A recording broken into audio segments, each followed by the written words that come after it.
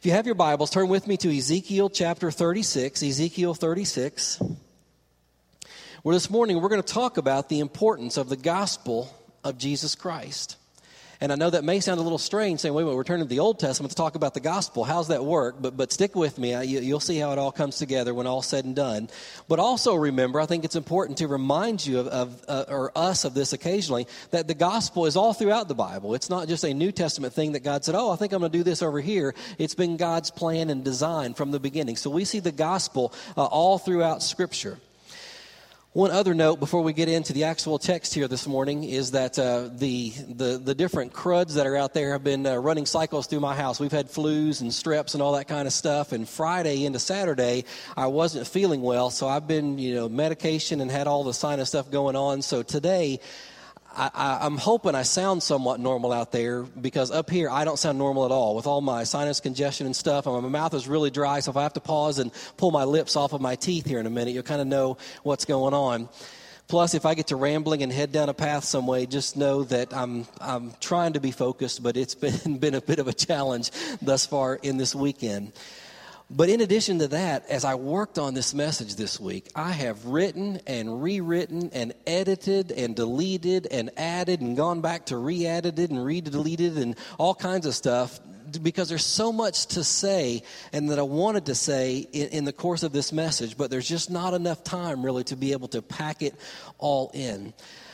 So as a result, I'm not going to rehash your reading if you have completed your chapter 7 reading of Radical, but it was a crystal clear, perhaps best treatment I think I may have ever read of how deeply and desperately every person in the world needs to hear the gospel message of Jesus Christ.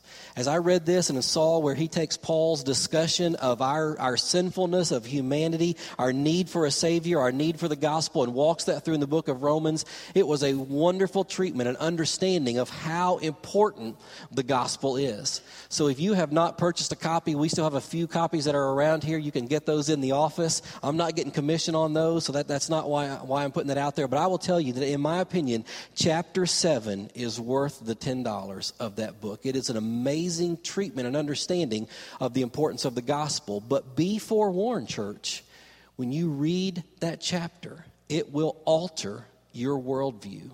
It will challenge your belief systems at the core of who you are and what you do. And you will never view people and their need for the gospel of Jesus Christ the same ever again. It will change and challenge your thinking and how you live your life. And if you have no intention of buying the book, then that's fine. Borrow someone's copy and read chapter 7. It is a chapter that you need to see the truths from Scripture.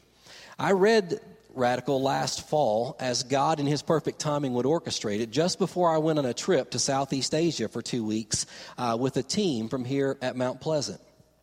Pastor Gary and I spent quite a bit of time researching ministry opportunities and potential entry points among some of the unreached people groups. You may have read that term in chapter 7 if you are reading along this week. And as we were looking at some other mission opportunities with some unreached people groups, the other half of our team spent a week working among an unreached people group that this church, that you adopted some 4 years ago, as God burdened you to begin praying for this unreached people group who hadn't heard the gospel of Jesus Christ. At that time, as best that we were able to discern, there were less than 20 believers living among the 1.3 million of this people group in Southeast Asia. Less than 20 among 1.3 million. And so you began to pray and you began to ask God to do a work there. And part of the work that took place was that God led a lovely lady we call Coffee Bean. If you get email updates and notes about that, she goes by Coffee Bean. God led her to the mission field to work among this people group. And I want to tell you how abundantly God blessed. It wasn't just that she has gone there and now works among them. God has opened doors in ways that only he can do and orchestrated, that she now lives among them and works there. And now, after 4 years, there are as many as 1,000 believers. 1,000 believers being discipled and equipped and trained to continue sharing the gospel. Church, that's a result. That's an example of the power of prayer. And so as Gary and I were there, we spent several hours riding on a train to an area where we were going to prayer walk. We were going to meet and encourage some believers and try and disciple them a little bit, but continue doing some more research on unreached groups in that area. And while we were there, I saw some of the poverty that we talked about. We saw a video last week as we talked about sacrificing and giving our money for a specific purpose and meeting human needs. And I saw children like this right here. This is a picture that I took while we were over there. They were on their way home from school that day. They were walking around barefoot. Is it barefooted? They didn't have any shoes on. As they were walking around, and animals were roaming everywhere. There was animal, waste all over the place, animal and human waste in the streams of water that they were using for farming and for all of their needs that were there. We saw where entire families lived in houses with just 2 or 3 rooms and dirt floors like the one that you see that comes up there. And I saw their rudimentary, their elementary tools that they used to work with, and just their lack of technology and simple inventions that we take for granted. We don't even think twice about going out to our building and getting a rake or a hoe or a shovel or a pick or any of those type things. And I remember seeing all this and saying to Gary, what can we do to get them resources to improve their efficiency and their effectiveness of how they farm and how they live their life? I told him, I said, I've seen what they can do with pointed sticks and sharpened rocks. I said, can you imagine what they would be able to accomplish if they had a hoe and some saw and some basic carpentry skills and some basic tools? I mean, not skills. They had the skills, just needed the tools. And I saw these things and I was moved and I was filled with compassion. And on a number of occasions I choked back tears and I thought and was determined in my heart and in my mind, I'm going to come back and lead my family to do something to help these people. And my thoughts were centered on these things I've just mentioned, food and water and things along those lines. And it was on this long train ride back home that the truth of chapter 7 came crashing in on me and gripped my heart. I mean, I wasn't reading the book at that time and didn't think exactly in these lines, but the understanding and the importance of what we've talked about this week and read came abundantly clear to me. Gary and I woke up in the middle of this trip at some ungodly hour in the morning. I don't even remember what time it was, and we weren't praying because I'm not even sure God was awake at that time. But we were sitting on this train, and Gary, if you know him, he has an amazing heart for missions, and he has been on mission trips and done just about every mission venture and activity that's possible in his years. And I had been moved by what I had seen, but in the middle of that night on this jostling, noisy train, there was something that was unsettled within me. And so when we woke and I knew that Gary was awake, I asked him, I said, Gary, how do you guard? How do you guard against losing sight of the gospel when you see the overwhelming human needs around you? How do you not lose sight of the gospel when you see all this stuff? Because what I realized was I was ready to zero out every financial account I had, pack a semi-tractor trailer load full of water filtration systems and food resources and tools and clothing and anything that I could. But in the pull of all of that emotion to meet those needs, I hadn't really stopped and reflected on the spiritual needs and the spiritual condition of those people. And on that ride home, it's like God grabbed my heart and said, Curtis, you know what?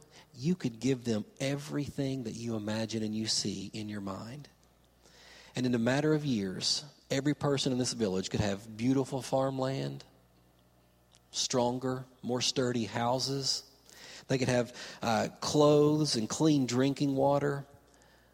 But Curtis, if they haven't heard and received the gospel, then they will die and spend eternity separated from me.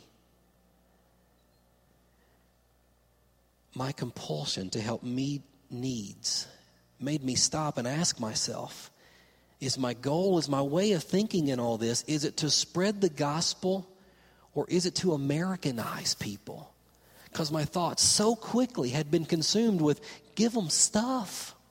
Water and stuff they needed. I'm not saying they didn't need these things, but water and food and all. It moved to giving them stuff to not even stop and reflect and think about the truly most important need that all people have, the need for the gospel message of Jesus Christ. And I had to stop and take inventory and come to grips with a question. It's the question that I pose to you this morning for your own personal reflection and for you to come to grips with in your own heart, in your own spiritual journey, and your relationship with Christ. Do you believe that the gospel is the most important thing every person living on this planet needs to hear? Do you believe that? Not just a mental, okay, yeah, I understand it, but a heart and a spirit that is moved and is burdened and puts that thought, that understanding into practice. Because if we answer that question and say, yes, I do believe that is the most important thing that people need, then it changes everything about our lives. It changes everything, because everything about us, everything that we do, everything that we have comes in a distant second to the driving call of Jesus Christ upon our lives to take the gospel message to the billions of people who need to hear it. But you see, part of the drive and the motivation leads me to a second question that we need to answer as well. And that question is this: do you believe that every person who doesn't place his or her faith in Jesus Christ as personal Savior and Lord will die and be tormented eternally in hell? Do you believe that statement? And yes, I'm talking about the pygmies in the dense jungles that no one has been to, and that they've not seen a Westerner or a missionary go there. And yes, I'm talking about the millions and millions of devout Muslims and Buddhists and Hindus and every other religion in the world that doesn't follow Jesus Christ. Do you believe that their eternal destiny apart from Jesus Christ is to spend eternity in torture and suffering in hell? Do you believe that truth? And if right now in your mind you're going through a but what about, or well, what if type argument, if you're trying to rationalize and justify and explain that away in some way, then I want to take you back to the book of Romans, and as Platt walked through in chapter 7, seeing how every human being on the planet needs the gospel because every human being has rejected God. Because you may be going, well, a just God wouldn't send innocent people to hell. You're right, he wouldn't send innocent people to hell. But what the Bible teaches is there are no innocent people. We have all sinned. We have all rejected God. That's the reason we're separated from him for eternity. Church, we've got to come to grips with this reality and realize that Paul in the book of Romans leaves absolutely no loophole for people getting into heaven except through a relationship with Jesus Christ. It was Jesus himself who said, I am the way, the truth, and the life. No one comes to the Father except through me. Those are Jesus' words, not my words. Now, if Jesus knew that there are other ways to heaven and many roads to heaven, and he said that, then he's a liar for having made that statement. Or if he just thought that and there really were other ways, then he was disillusioned and he just didn't know any better. And if he didn't know any better on that, then how can you trust anything else that he said? We've got to come to grips with the reality and the implications of this truth, church. And that brings me to Ezekiel chapter 36, where we see an incredible picture of what happens in the lives of people who respond to the gospel message of Jesus Christ. It changes us, and that change compels and moves us to want to take and share the gospel with those who need to hear.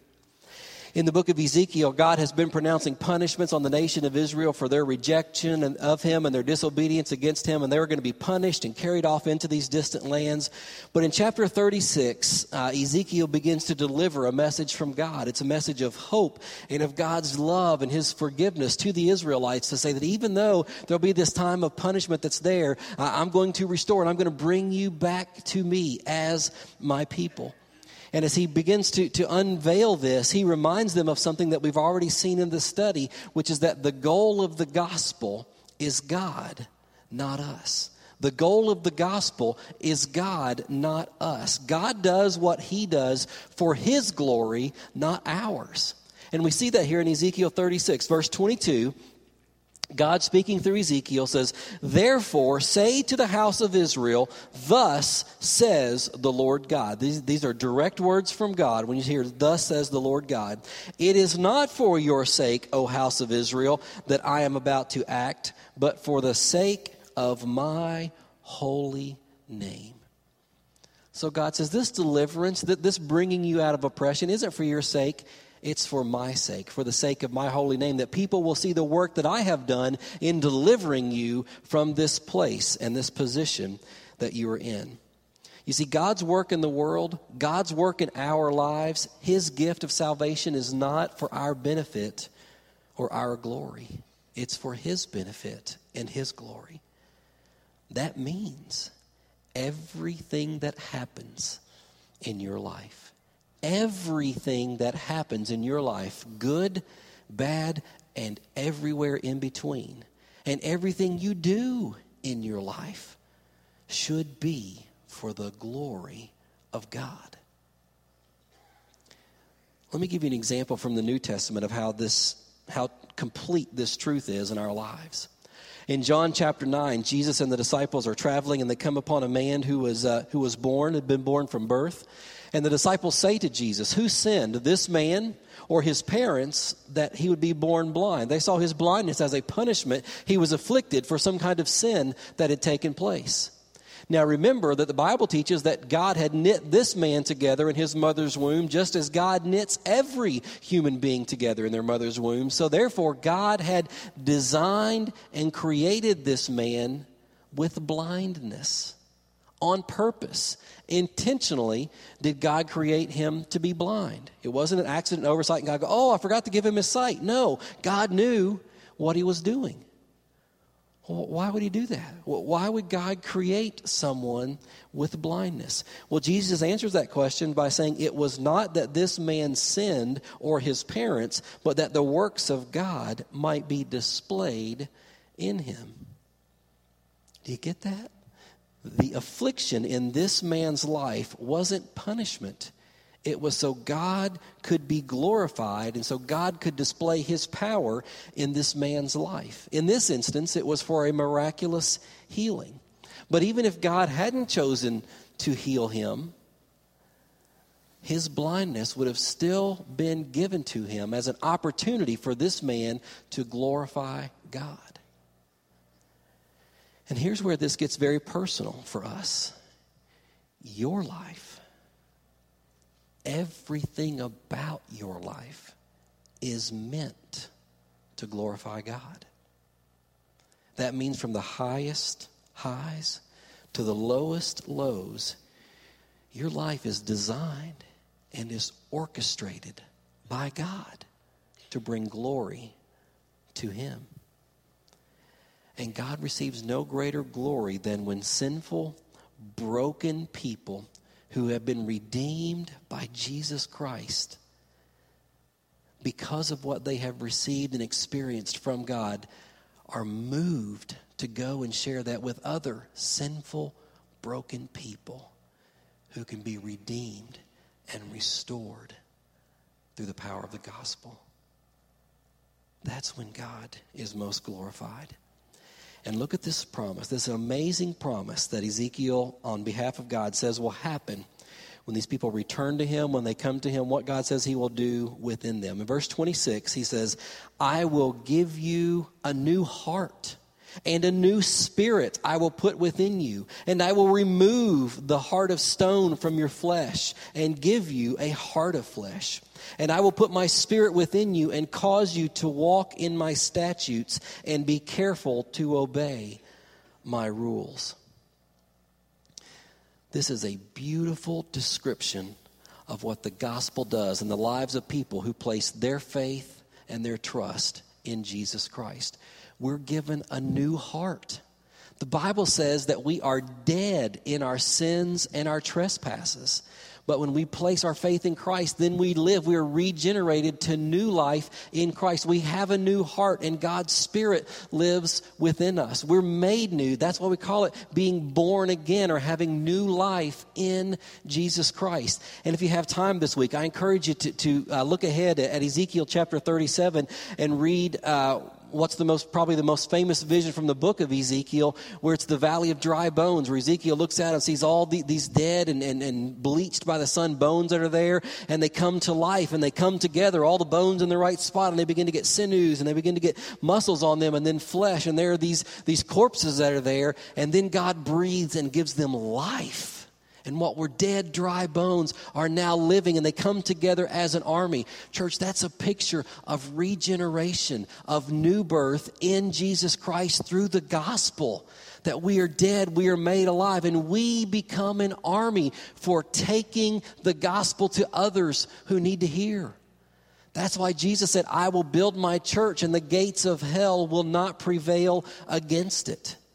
He meant the gates of hell will not stop this marching army of God's people going to take the gospel to those who desperately need to hear. Nothing can stop us, because it's not us. It's God's power working in and through us that gave us life and gives us the power and the strength to overcome as we take this gospel to those who need to hear.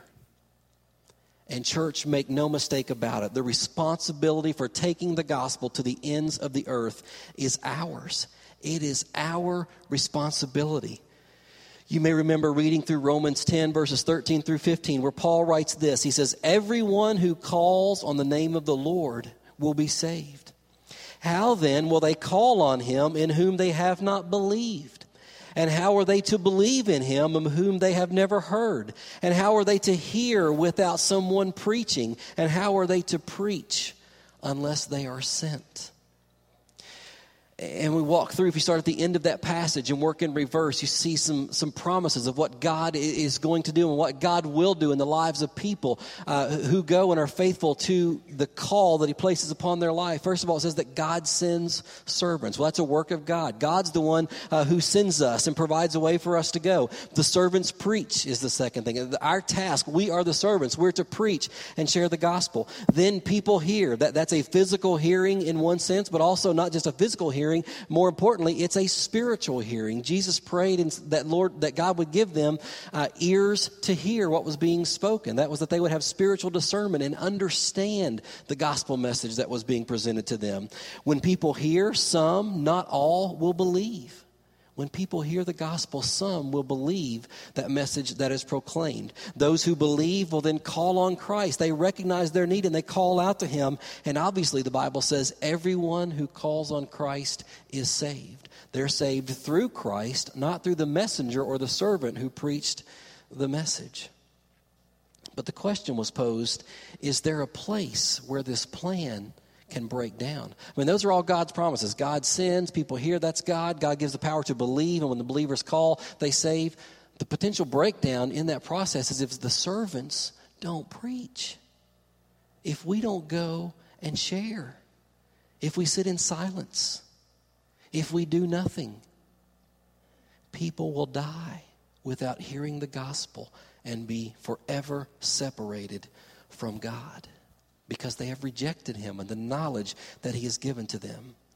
Church, this is why I wanted us to look at the commands and the demands of Jesus presented through Radical for the heart of this chapter right here, because we must understand, as he stated this week, we are God's plan for taking the gospel to the nations, and there is no plan B. It is up to us, and the call is so very clear in Scripture. We say, well, how does this work? What does it look like?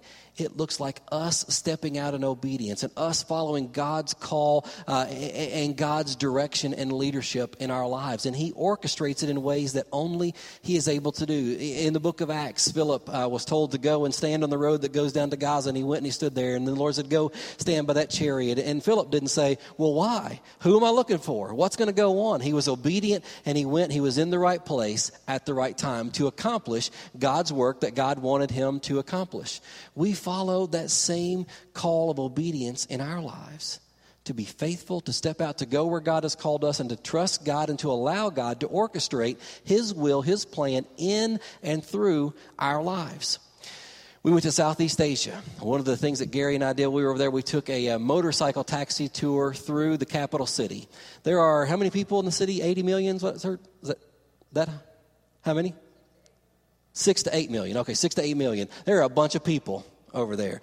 And the traffic patterns are like nothing you have ever seen unless you've ever been there, all right? If you've ever looked through a kaleidoscope and you turn it and all the pieces fall together, that's like what the traffic scene looks like. It's just in and out, just constant moving and stuff. And so we're going on a motorcycle taxi tour that day in this city of millions and millions of people. One of our drivers is a believer. The other young man that he's with is someone he's been building a relationship with, and he's been talking to him about coming to know Christ. And so we take a 45-minute, hour ride through the city, hair-raising ride through the city at times. Have my video camera out and caught lots of scenes on that trip around. And we stop at this coffee shop and begin to share. And he says, brothers, tell us a story. So Gary shares a story from creation to Christ and about his goodness. And I shared a story as well from the good book. And this young man who's there had told us that not too long before he had been arrested, he and his wife had been taken down to the local police station because they had a church, a cell group that was meeting in their home. They'd been making so much noise, and neighbors had turned them in. So they were taken in for questioning. So after I shared my story, he looked at me and said, would you like to ask him if he wants to become a child of the Most High God? And I went, I'm in the middle of this city where I'm not supposed to be doing this type of work and these efforts. You told me you got arrested 10 days ago, and now you're asking me if I would. I was like, I'm not sure. He goes, it's okay. And so I said, Lord, you brought us here, and this is your timing. This is only something that you can do. To have taken me however many hours away. It was a long trip to get over there, that many days, but we were there at just this time. And I said, would you like to place your faith in the Most High God and become one of His children today? And that young man said yes, he would. And so we walked through the gospel, God's plan of salvation. And right there next to that lake with all the hustle and bustle going on in that city, that young man came to know Jesus Christ as his Savior. Friends, that's how it works. I couldn't have planned and orchestrated that in 1,000 years. But God in His sovereignty and God in His limitless power brought us together at that point in that time to accomplish His will and His purpose in that way. I want to challenge you, church, to strike the words silent witness from your vocabulary. Strike the words silent witness from your vocabulary. Because if you live your life in faithful obedience and radical abandonment to Jesus Christ, you can't help but speak and tell others of what Jesus Christ has done in your life. You can't be silent because of all that you've received and all that He's doing in your life. But secondly, and I hope you understand this, and I want you to get this picture in your mind. If you were to live your life as a silent witness all the days of your life, you're faithful, you're true, your friends, your neighbors, your relatives, they see your commitment to your church. They see you love to read God's Word and you love to pray and that you grow and that you live a solid Christian life of character and integrity and all they do. If they see all of that you live before them, but if they die without you ever sharing so that they can hear the gospel and respond to it, then they will spend eternity in hell. They will have seen your witness, and it will have done no good in their lives apart from the gospel of Jesus Christ. Satan wants us. It's one of his deceptions to think of this silent witness. Well, I'll live my life like I'm supposed to, and people they'll come to know Jesus. Friends, that's like fish jumping in the boat when you go fishing. Well, if I go out and have the right tackle and the right stuff and it's all in the boat with me, then the fish are going to come and jump in the boat. I don't fish a whole lot, but I don't think that's the way it works. We've got to share the gospel. And if we do it for no other reason, we need to do it for this reason, church. We are commanded to. Jesus tells us to share the gospel. And the new heart that we're given in Ezekiel 36, the new heart said we're going to want to do what? We're going to want to obey His rules and His commands and His statutes. We want to be obedient to what Jesus commands us and calls us to do. And I titled the sermon title this morning, A House of Cards. And I use that title because I don't want us to get so distracted by last week's message that we fall prey to another deception of Satan. You know, I believe the light bulb's going off for people. I got an email this week of just how God is really using a number of different things to converge in a person's life, and they're coming to grips with their materialism and just what's taking place in their own life. And we're just sharing with me how God is just doing such a work within him and his family. And maybe you're moved to that point where you're willing to leverage everything that you've been blessed with to help meet the needs of some of the most impoverished people of the world. Well, let me tell you, Satan didn't want that. But now that the ball's rolling and he realizes he's powerless to stop it, he's going to go to plan B, because he does have a plan B. And it's to distract you or to get you so focused on meeting human needs and pouring yourself into that we could stop short of the most important need, that's of sharing the gospel of Jesus Christ.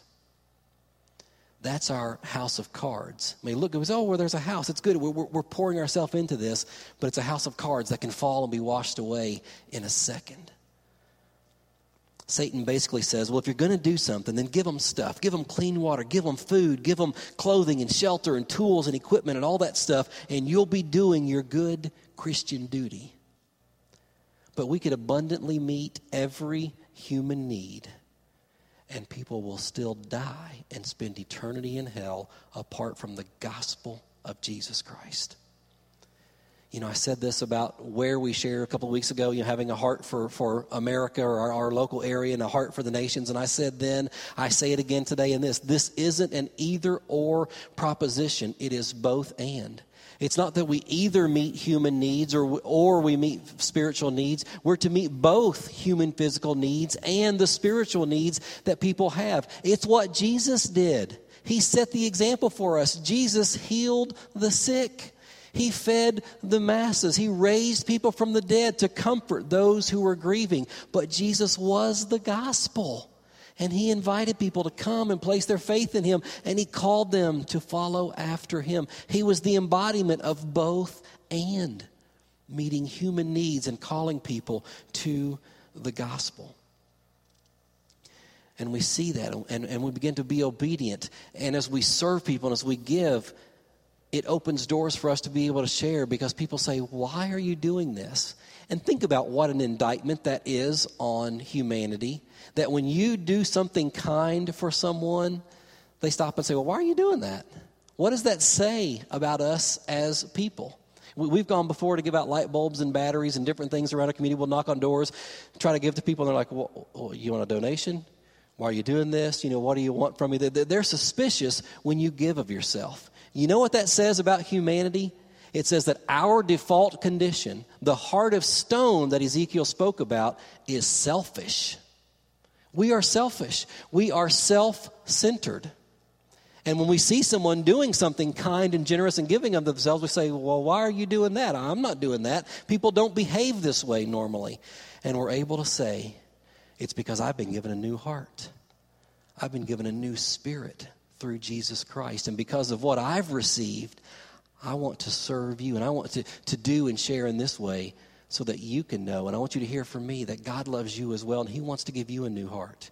He wants to give you a new spirit, and he wants you to become one of his children.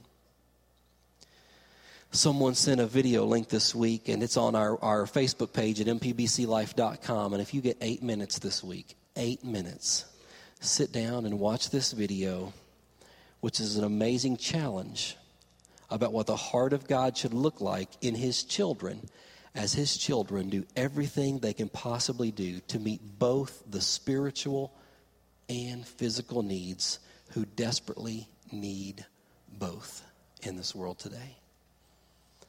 And as you watch that video, as you think about the truths from today, and we come to our time of invitation, I want to invite you to reflect upon and prayerfully consider the questions I've asked you today. Do you really believe that every person in the world who dies without placing his or her faith in Jesus Christ will spend eternity separated from God in hell? Do you really believe that? If you say yes, you believe that, then the next question for you is this: what are you going to do as a result? What are you going to do as a result of that conviction?